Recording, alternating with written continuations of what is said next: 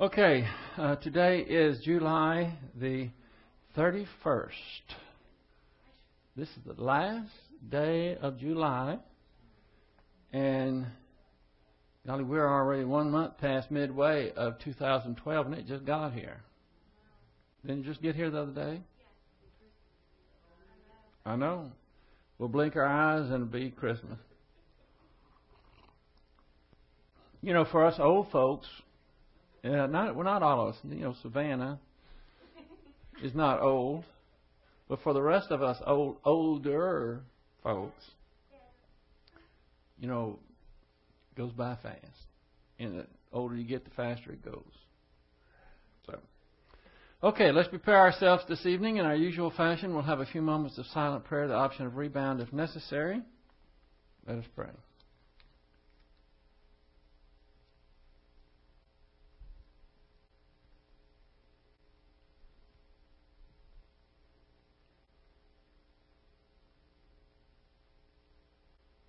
Heavenly Father, we're so thankful for your mighty word.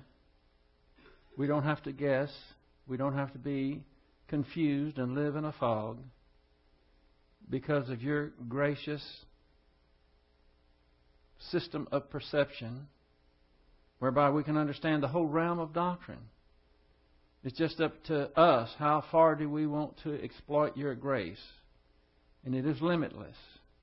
We're so thankful for that you are a loving God, a God of compassion and mercy, God of grace. Now we pray that as we study your word, that you will help us to focus so that we can file away in our long-term memory the things that we learned this evening. For we pray it in Christ's name. Amen. I left my glasses at home and my backup glasses at home or somewhere. I don't know where they are. So I'm back to my Sally Jesse Raphael glasses tonight. So go ahead and get your laughing over with.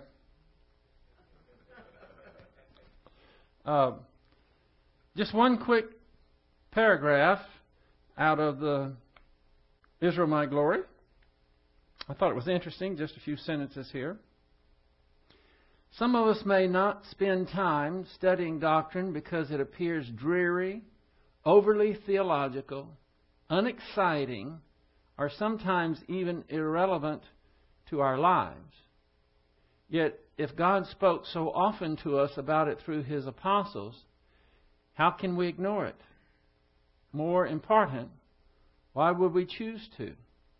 It is the sword of truth God has given us as an effective tool of spiritual victory. That was by Craig L. Parcell. He's a writer for the Israel My Glory. And the article is The 7 Keys to History. That's where I got that. I thought that was good. And you're going to need to keep that in mind as we go over what we're going to cover tonight, because we're going to be looking at verses that deal with unlimited atonement. Unlimited atonement is a foundational doctrine. It is part of the theology that you have to understand and accept if you're going to get out of spiritual kindergarten. It is directly related to the character of God.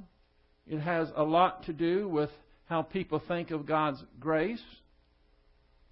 And you would think that it would be pretty cut and dried with regards to people understanding it and accepting it, but that is not the case. There is so much confusion. There is so much false doctrine out there today.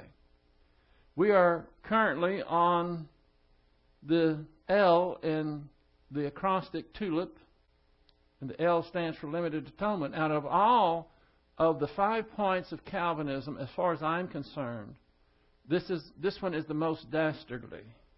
This is the one that I think does the most damage to God's character. They all link together, but this one is the one that is, for me personally, the hardest one to accept, which I don't accept it, but I guess it borders on being offensive to me. that one would allege that God's love is so limited that it's only limited to those that He chooses to elect, and the rest are doomed for an eternity of damnation because Christ did not pay for their sins according to this idea of unlimited atonement. You know, we've been going through this book. I've been giving you points out of this, and then I've been rebutting them. I thought I'd give you a break from that.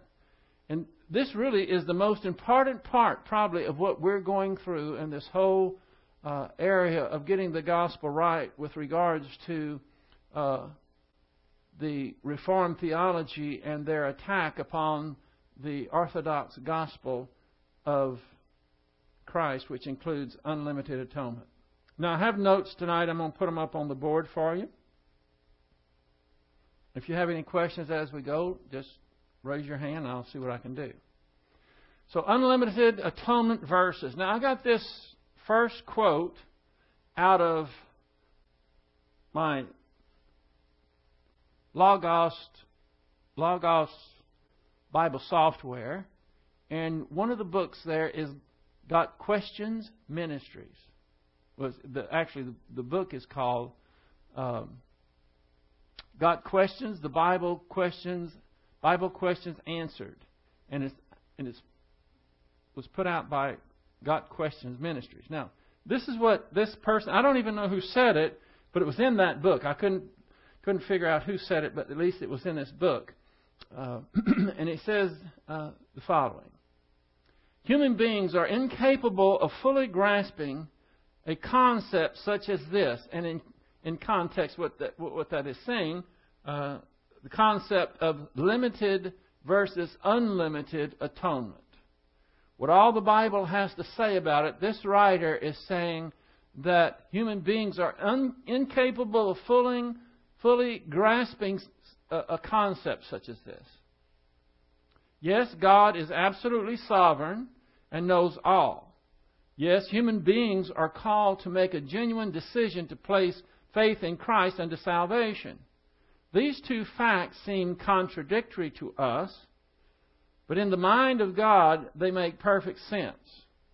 Now, the reason that I would take issue with this is because God revealed in His Word things for us to grasp, that we have the capability of grasping.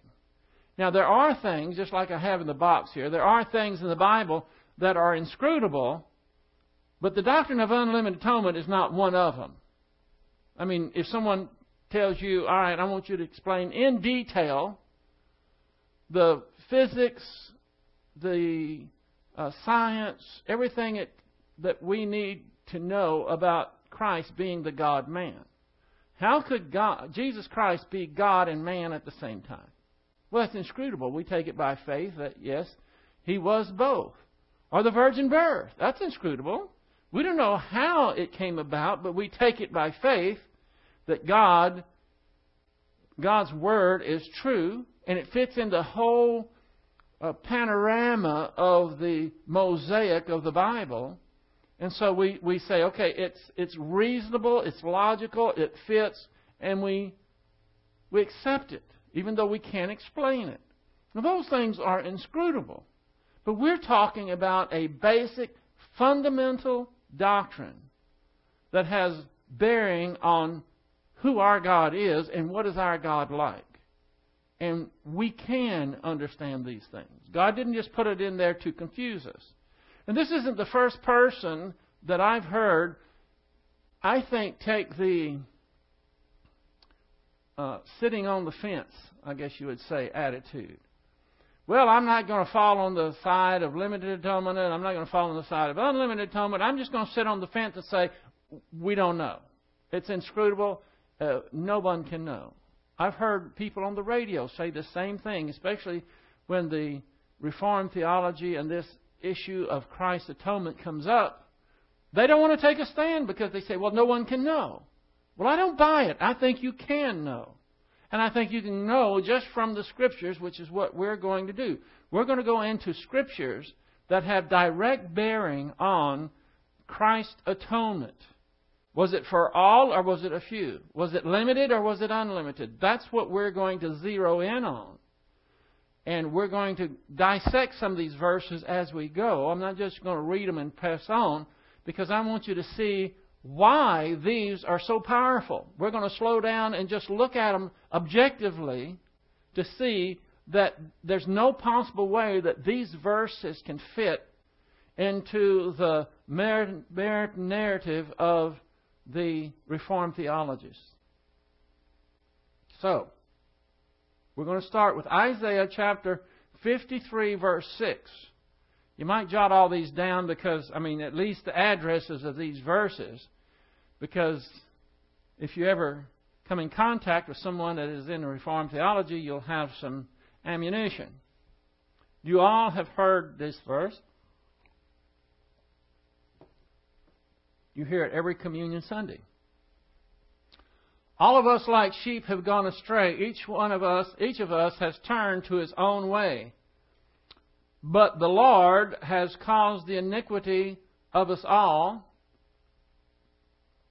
to fall on him. Now, that's not the translation that I have, but it will suffice for what we're looking at with regards to unlimited atonement. Now, what would you think when you see that it says, all of us like sheep have gone astray? Would you say that would be all inclusive, or is that just all without distinction? Or is it all without exception? What do you think? Yeah, I think just about anybody would have to agree that it's all without exception. And we can go to Romans chapter 3, verse 23 to verify that. All have sinned and come short of the glory of God. And 1 John 1:7. There's several verses we can go to say, okay, we're all on the same page. That is all without exception. Every person has gone astray. And then it says, each of us has turned to his own way, but the Lord has called the iniquity of us all. Here you have all again to fall on him. Now, when you're looking at Scriptures, a lot of times it's like a mathematical equation. Now, I'm not very good at math. I acknowledge that. I'm not even going to tell you how I got through algebra in high school. But I do know this, that things have to balance on both sides of the equation. In algebra, you have A plus B equals C, and C has got to balance out with A and B, that type of thing. And Scriptures are very much the same way. So you can't very well have all of us, like sheep, have gone astray, being all without exception, and then it's making comparison in the sense, but the Lord has caused the iniquity of some of us to fall on him. You see, that would, if that was a mathematical equation, you'd see it right away. But it's the same thing in Scripture. He makes an all without exception to start with. That is his premise. And then he goes into the result, which is also, it has to balance. This is the way, excuse me, this is the way Norman Dowdy put it in his Death of Christ in a book on page 73. He said the following: this verse doesn't make sense unless it is read to say that the same all that went astray is the all for whom the Lord died. In the first of these statements, the general apostasy of men is declared. In the second, the particular deviation of each one. In the third, see, the second one is each one has turned away from his own way. That's what he's talking about with the second particular deviation of each one. And in the third, the atoning suffering of the Messiah, which is said to be on behalf of all. As the first all is true of all men and not just of the elect, we judge that the last all relates to the same company. I think any person, unless they had a presupposition, would read that and come away with that same idea. All men have gone astray. And He, God the Father, has laid upon Him, God the Son, the iniquity of us all. And to say that He put the iniquity of us all, of the elect, if you limit it to the elect, then people will say, huh? What? It doesn't fit.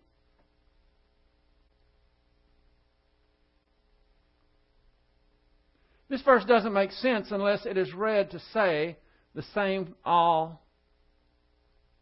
Well, I just went over that. Let's see.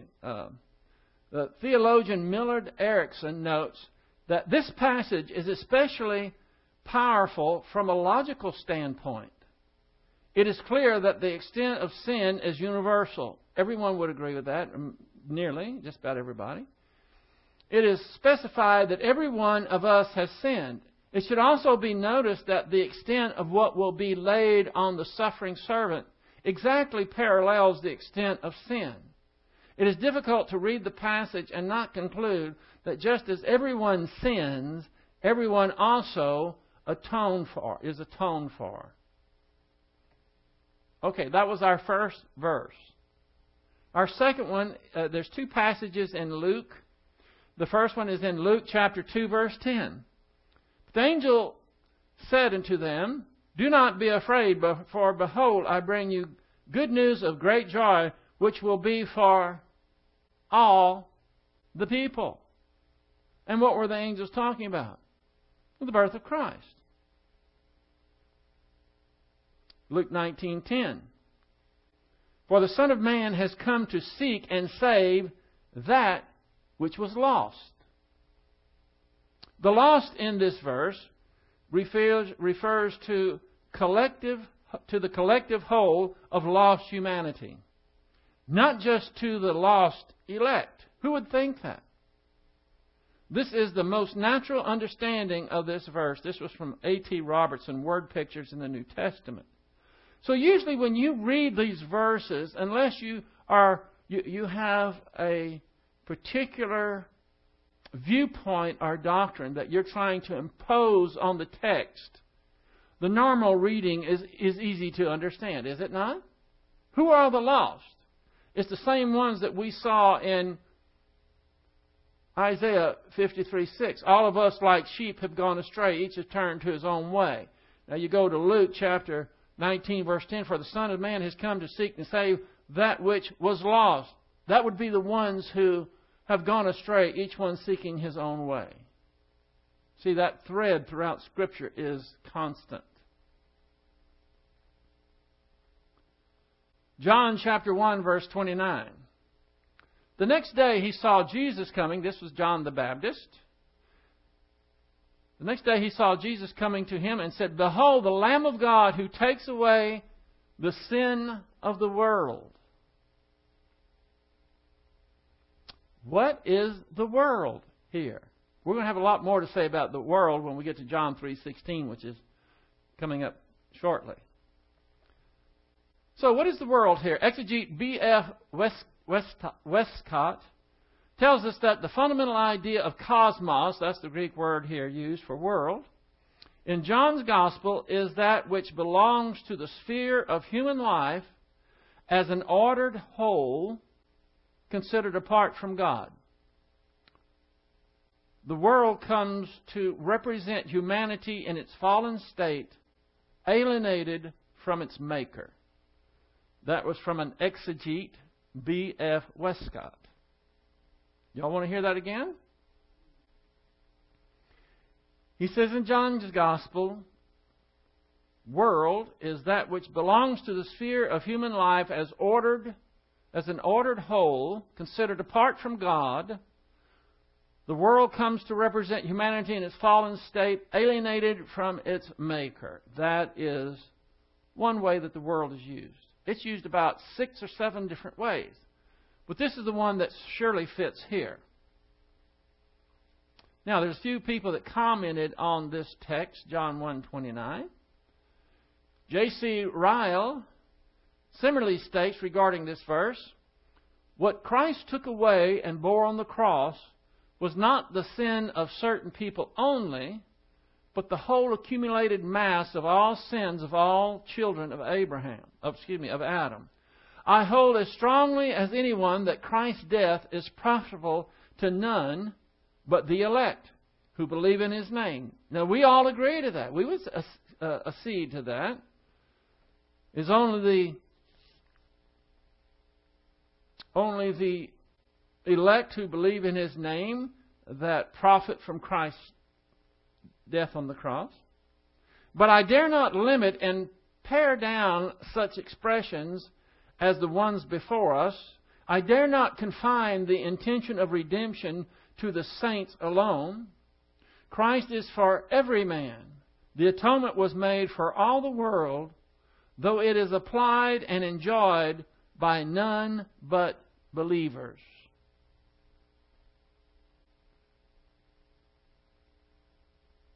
Okay, we're getting close to John 3:16, but we have to set it up with John 3:14 and 15.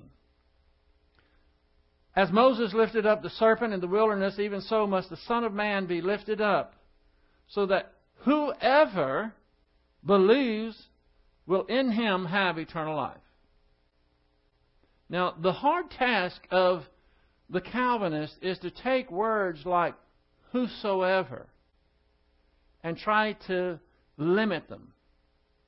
And the very fact that the English language is understood, and you go to these definitions and you don't see whosoever limited, it means essentially unlimited. When someone says whoever will, Christ said, whoever will, let him come and drink from the water freely.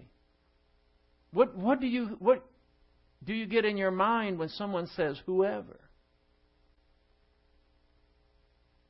If you were a teenager, well, you don't have to be a teenager. You could be an adult. But when someone says, hey, I'm giving a party tonight at my house. It's going to be great. And the person says, well, who's invited? And if the person says, whoever, what are all the teenagers standing around going to think? Huh? Are they welcome there? Of course. What happens if they show up and they won't let them in? But she said, whoever.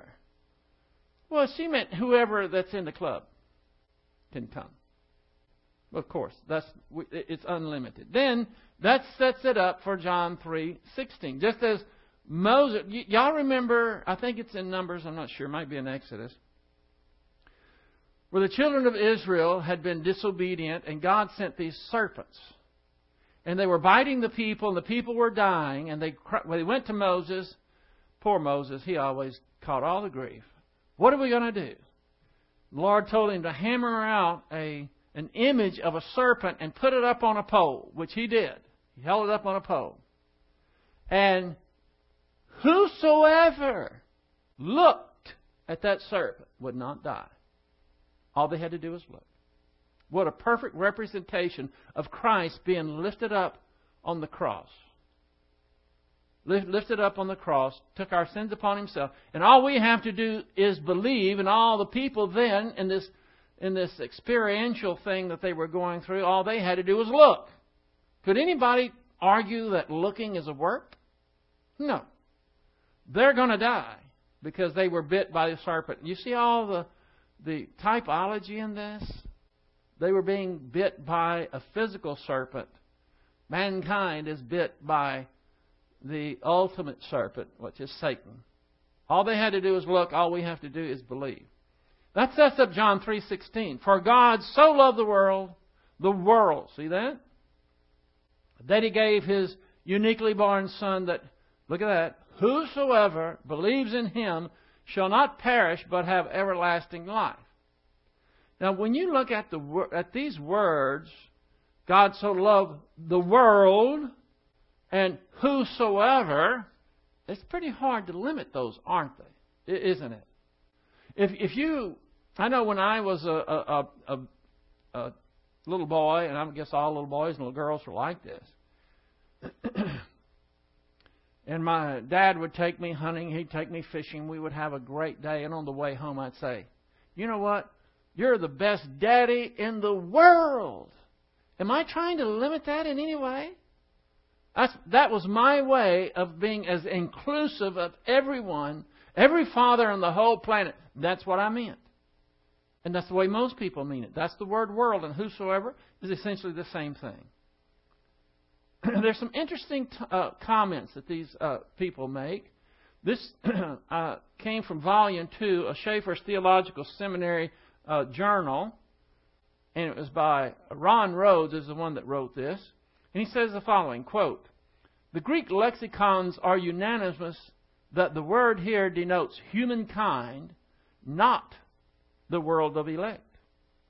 It is critical to observe that John 3:16 cannot be divorced from the context that is set in verses 14 and 15, wherein Christ alludes to Numbers. I knew it was Numbers or Exodus. And in Numbers, this account is given in Numbers chapter 21. And in this passage, Moses is seen setting up the brazen serpent in the camp of Israel, so that if any man looked to it, he experienced physical deliverance. In verse 15, Christ applies the story spiritually when he says that whosoever believes on the uplifted Son of Man shall experience spiritual deliverance. In other words, that's the through with the quote. In Numbers 21, when it's talking about all these Israelites who are getting bit by these poisonous snakes, it doesn't limit any one of these people that they are not able to get the image and be saved. And I might add this. This is another parallel that's important.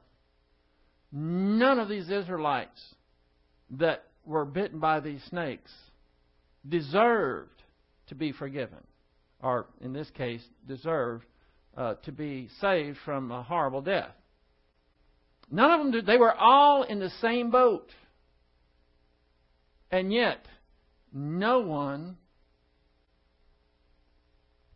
was going to be distinctive with regards to, well, these people over here, if they look, they're going to be saved. But these over here, either they can't look, or if they look, they're not going to be saved. There's none of that. So that's an important point, because you always have to set it up with the context. The two verses before John 3:16 set it up that it is unlimited in nature, and it's the same in John 3:16. Here's a corollary to this novel usage of the word world to mean the elect, which involves the understanding of John 3:16. Does it mean that God loved the elect? Because that's what you understand, this is what the Calvinists would say. For God so loved the world of the elect, that whosoever of the elect that believes in Him. That's the way they would translate this. So he's saying, if that's the case, does it mean God so loved the elect that He gave His only begotten Son, that whosoever of the elect believes should not perish but have everlasting life? If it does, then doesn't it follow that God does not love the non-elect? Because this comes out, if this is only referring to the elect. For God so loved the world of the elect. That is excluding others, see? So he's saying, if that is so, that he's only talking about the world of the elect, then how can anyone invite a lost person to come to Christ? Perhaps Christ did not die for them, and God does not love them. One thing is for certain, no 5-point Calvinist can tell a lost soul that Christ died for them. So you have to conclude, if you're going to take this literally the way they say it should be, that God so loved the world of the elect that He gave His only begotten Son, that whosoever of the elect believes on Him shall not perish but have everlasting life. That would presuppose that God only loves the elect. And it would be logical, because God purposely sent Christ to the cross not to die for the unelect, but only for the elect, because He loves the elect. And I don't know how many Calvinists I've talked to that went to Romans chapter 9 and point out, Jacob I've loved and Esau I've hated, and they kind of brag about it. As if individually, before they have even been born, God would hate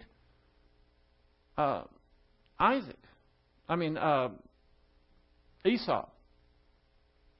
And of course, that portion of Scripture isn't even talking about two individuals. These two individuals represent two nations. One was a nation of believers, the other was not. Further, as stated previously, if God does not love the non-elect, then it follows that it is His will that they reject Christ, who is, after all, not sent to save them anyway. If that is true, then verses like John 3:36 are simply incoherent. Now, you all know John 3:36. He who believes on the Son has eternal life. He who does not believe in the Son shall not see life, but the wrath of God abides on him. What is the whole thing in that? Is believing or not believing. And so what he's saying, if Christ didn't die for him anyway, then verses like John 3:36 that I just quoted are simply incoherent. Why would the Bible say he who believes on the Son has eternal life when Christ didn't even die for most of humanity? And they cannot believe in Him, according to the T in TULIP, because they are totally depraved. They are unable to believe the gospel, and God does not give them the grace to believe like He does the ones that He loves, which is the elect. Those are the ones that Christ died for. Then how can He's saying that if that's the case, John 3:36 and doctrines like that are incoherent. Condemnation becomes a doctrine grounded in a Voltantastic fiat of God that is not based in His character. Now, I said it. Does anybody know what it is? I looked it up and I couldn't find it anywhere. So my best guess is that it has to do something with volunteering from the first part of this word. A voluntanistic, I guess is how you say it. You see, I try to weed a lot of these things out. I missed this one because these theologians, they have a big vocabulary and they like to use it.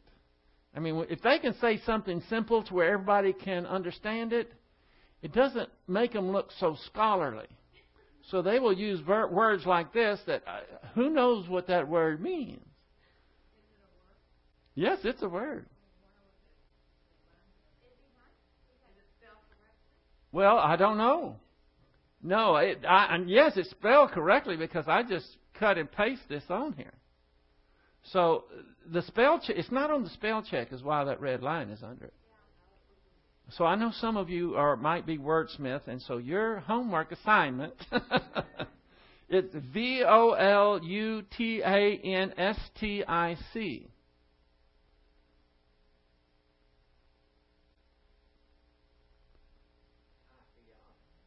Do I?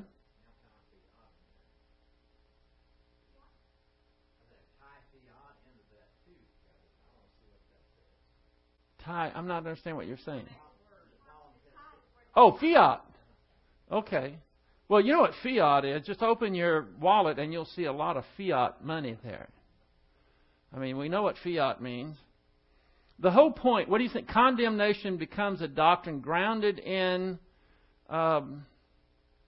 something about God is the fiat. He's the substitution that is not based in His character. Something along those lines. Yes, Mary? Yeah, something like that. I still think that this word from the first part of it has to do with something voluntary. But let's not get so bogged down on this word that we miss the principle. I mean, if any of you can look, don't look it up now. Don't worry about it now. I want you to get the point.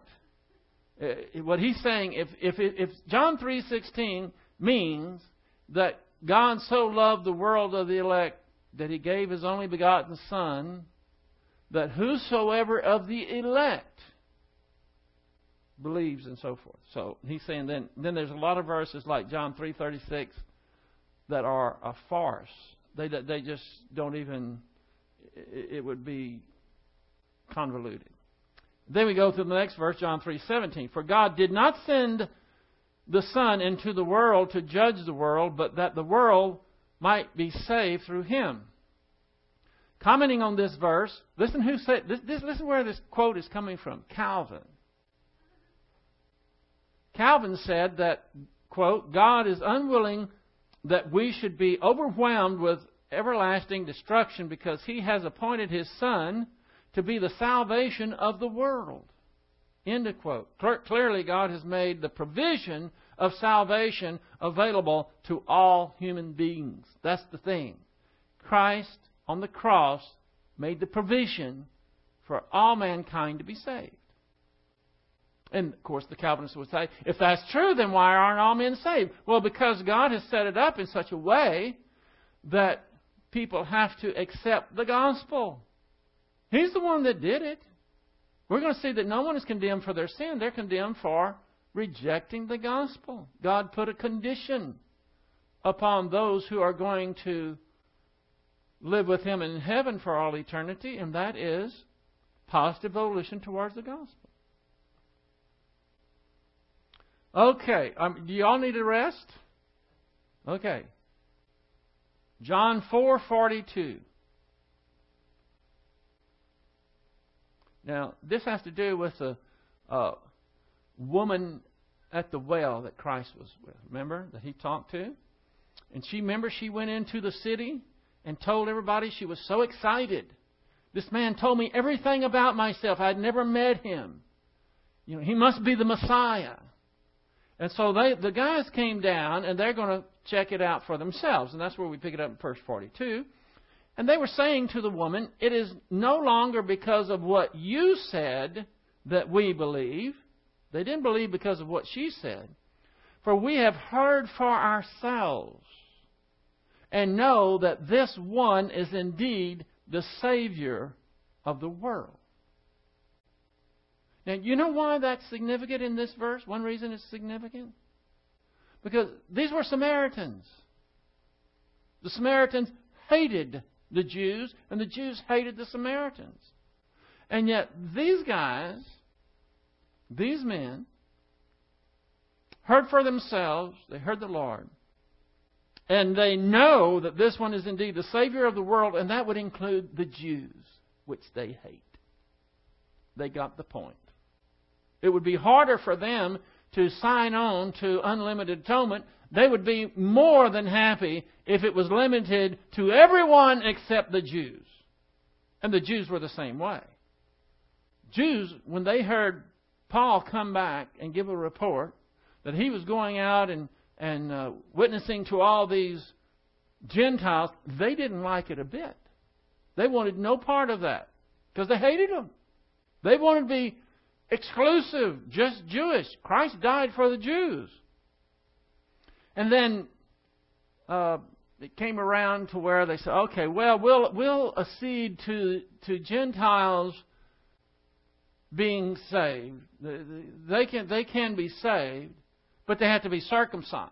And they have to be, take part in the rituals and the Judaism and all that. And that's when the big fight happened. And when Paul had to stand his ground and say, there's no way this is going to happen. So in John 4:42, they said, this one indeed is the Savior of the world. It is quite certain that when the Samaritans called Jesus the Savior of the world, they were not thinking of the world of the elect. Wouldn't you agree? To read such a meaning into this text would be sheer eisegesis. Now this one I can explain. Even though it's a Greek word, I can explain some Greek words better than I can these English ones they throw out sometimes. EIS means into. And when we talk about exegesis, we're talking about reading out of the text what is there. He's talking about eisegesis, which is reading something into the text that is not there. So that's what he's saying. It would be sure eisegesis. I know that a lot of you have seen this word EIS pronounced ice, because there's a certain church where they pronounce it that way, but it's the correct pronunciation is ACE, EIS.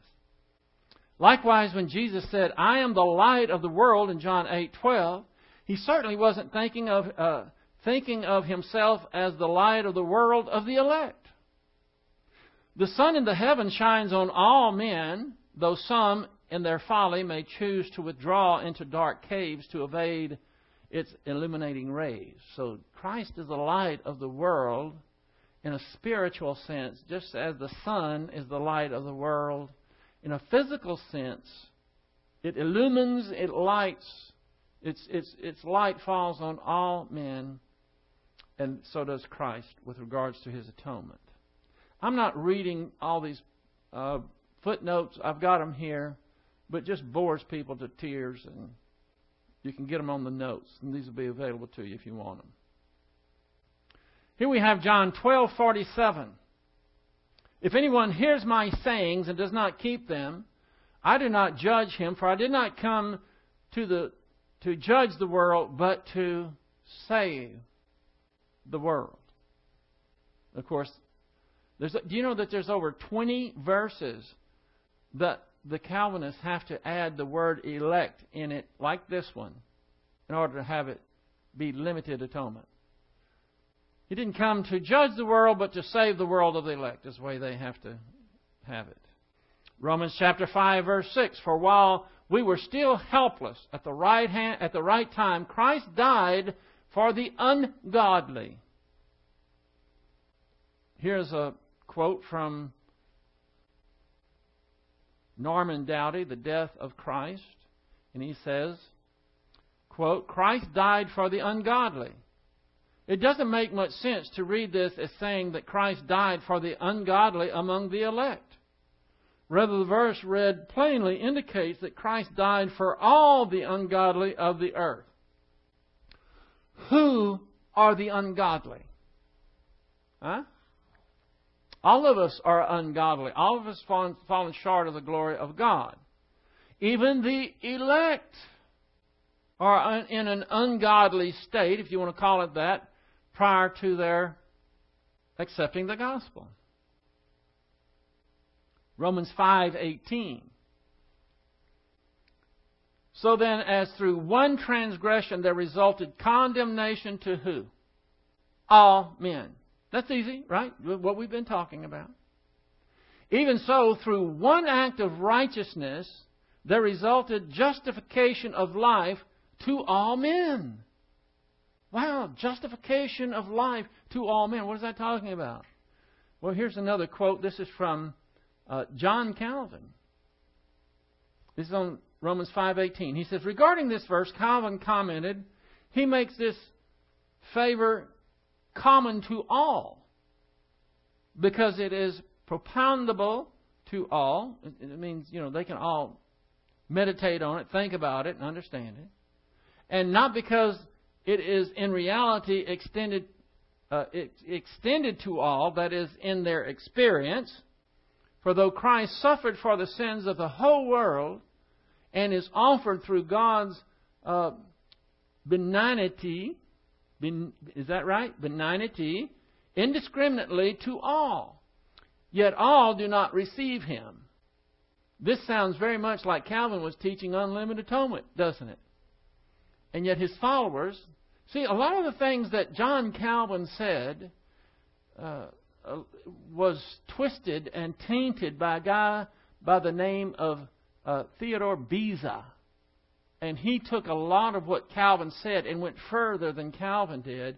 And there are a lot of people today that call themselves Calvinists that would be aghast that Calvin would say, and this is a quote, that in reality that Christ died for the world.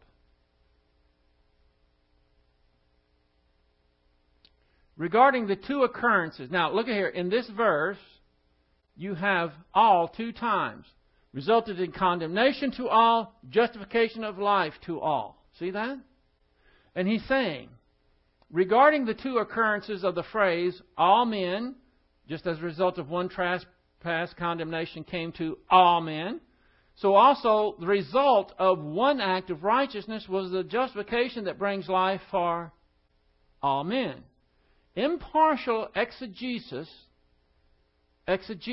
is taking in the grammatical and the syntax and translating this. It says, impartial exegesis demands that the phrase must have the same extent in both clauses. That means if it means all who are condemned for one trespass, then it means that all have to be under the category of justification that brings life. And then he explains it here. In other words, just as all men on earth were brought to a state of condemnation through one sin, Adam's. Y'all all got that down, right? Okay. So salvation was made available for all men by Christ's death on the cross. Through the reception of salvation, though the reception of salvation depends upon exercising faith in Jesus. See, here's the whole thing. Christ took care of man's sin problem. All man's sin, mankind's sin, was taken care of on the cross. However, what that did, all men are not saved because that isn't the totality of what God has given for man to be saved. Christ made salvation available to all mankind. The only condition is that they receive forgiveness by faith in Christ. People are not condemned for their sins. They're condemned for rejecting Christ. That's the way that God has established it. And that answers the question, well, if Christ died for all mankind, why isn't all mankind saved?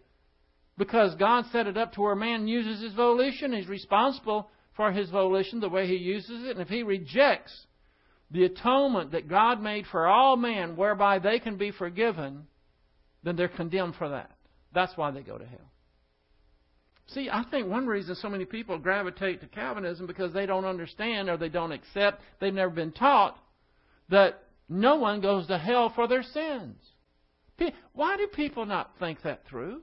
It's not hard. Most people you'll come in contact with, if you ask them, why do people go to hell? Well, because of their sins. Why did Christ go to the cross then? Did he fail? The Calvinists would say, oh, well, he did. He was successful. He died for all the sins of the elect. Well, we have some real problems if that's the case. And we're looking at some of the verses here that prove that that's not what happened.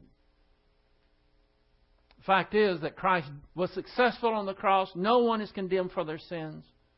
They're condemned for rejecting Jesus Christ.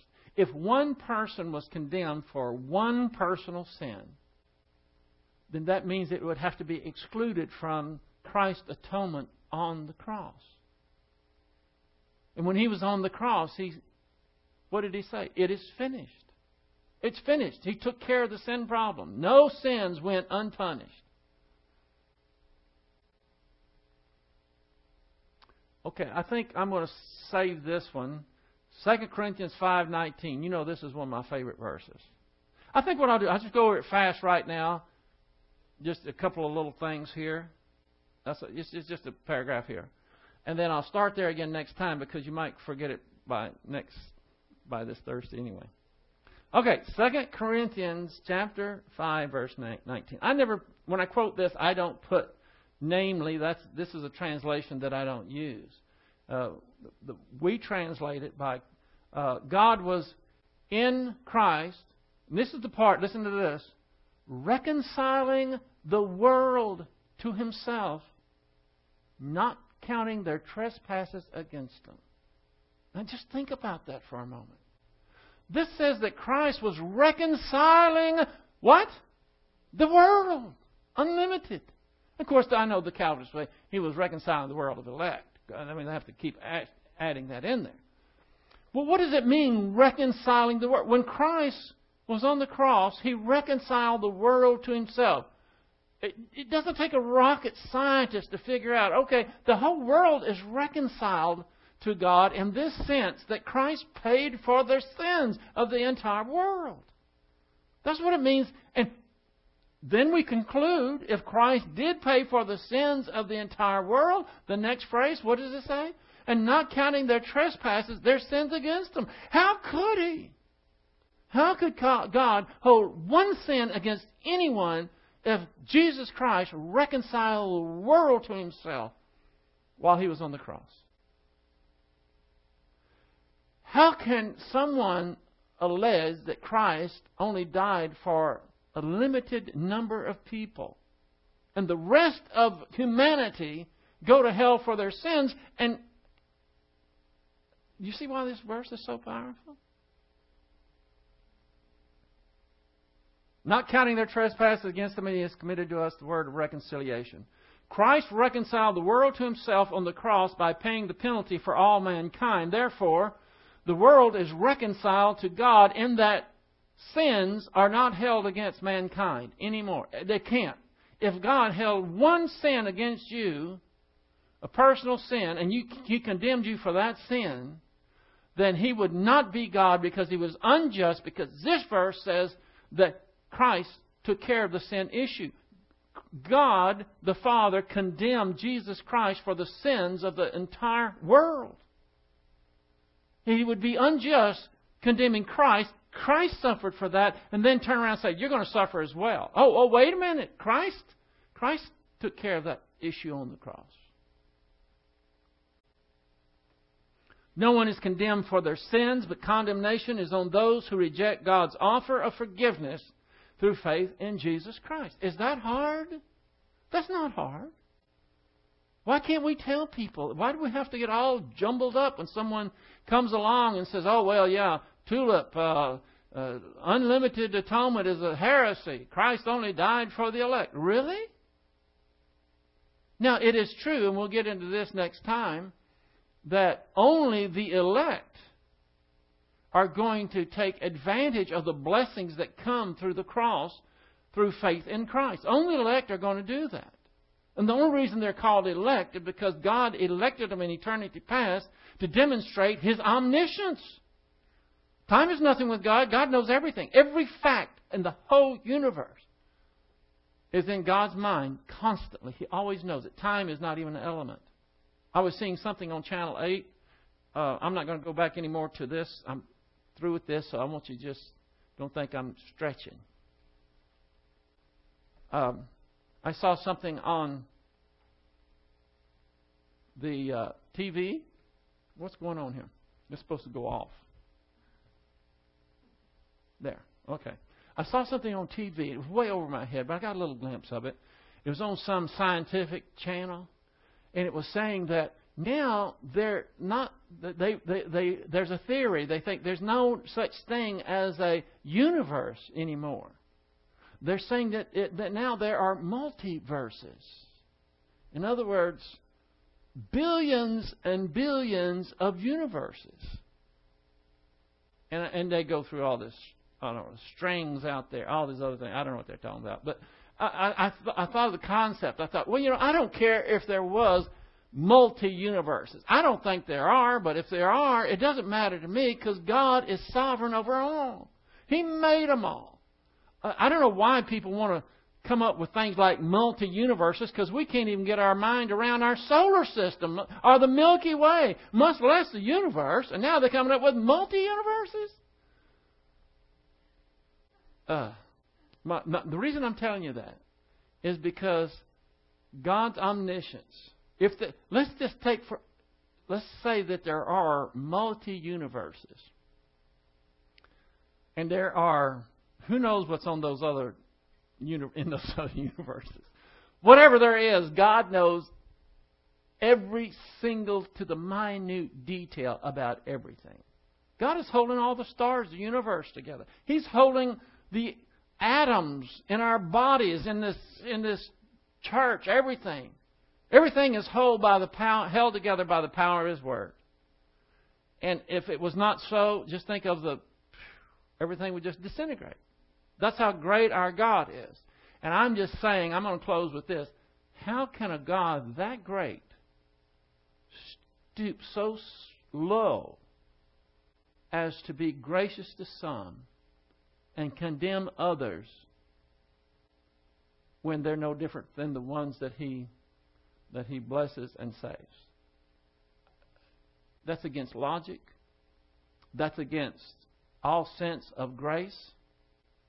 And what we'll do as we're going through here, we're just You'd be surprised how many verses I have on unlimited atonement. Now, I want you to go through these because I want it solidified in your soul that anything short of Christ dying for the sins of all mankind is a slap in the face to the character of God. Let's close. Father, we're so thankful that you are a God of grace, mercy, love, compassionate. We thank you that your word, you claim it. We don't have to sit on the fence and say, well, it's inscrutable, nobody can know. This is just something that you give us in your word that no one can understand. It is your word that straightens out everything. We need to live by your word, think about it, meditate on it, and be ready to give a reason to anyone at any time that asks for the hope that is in us. And part of that hope is that confidence knowing that you are a wonderful, majestic, gracious, loving God. We pray that you will help us to be ready for the controversies and attacks that will probably be coming our way. And we pray it in Christ's name. Amen.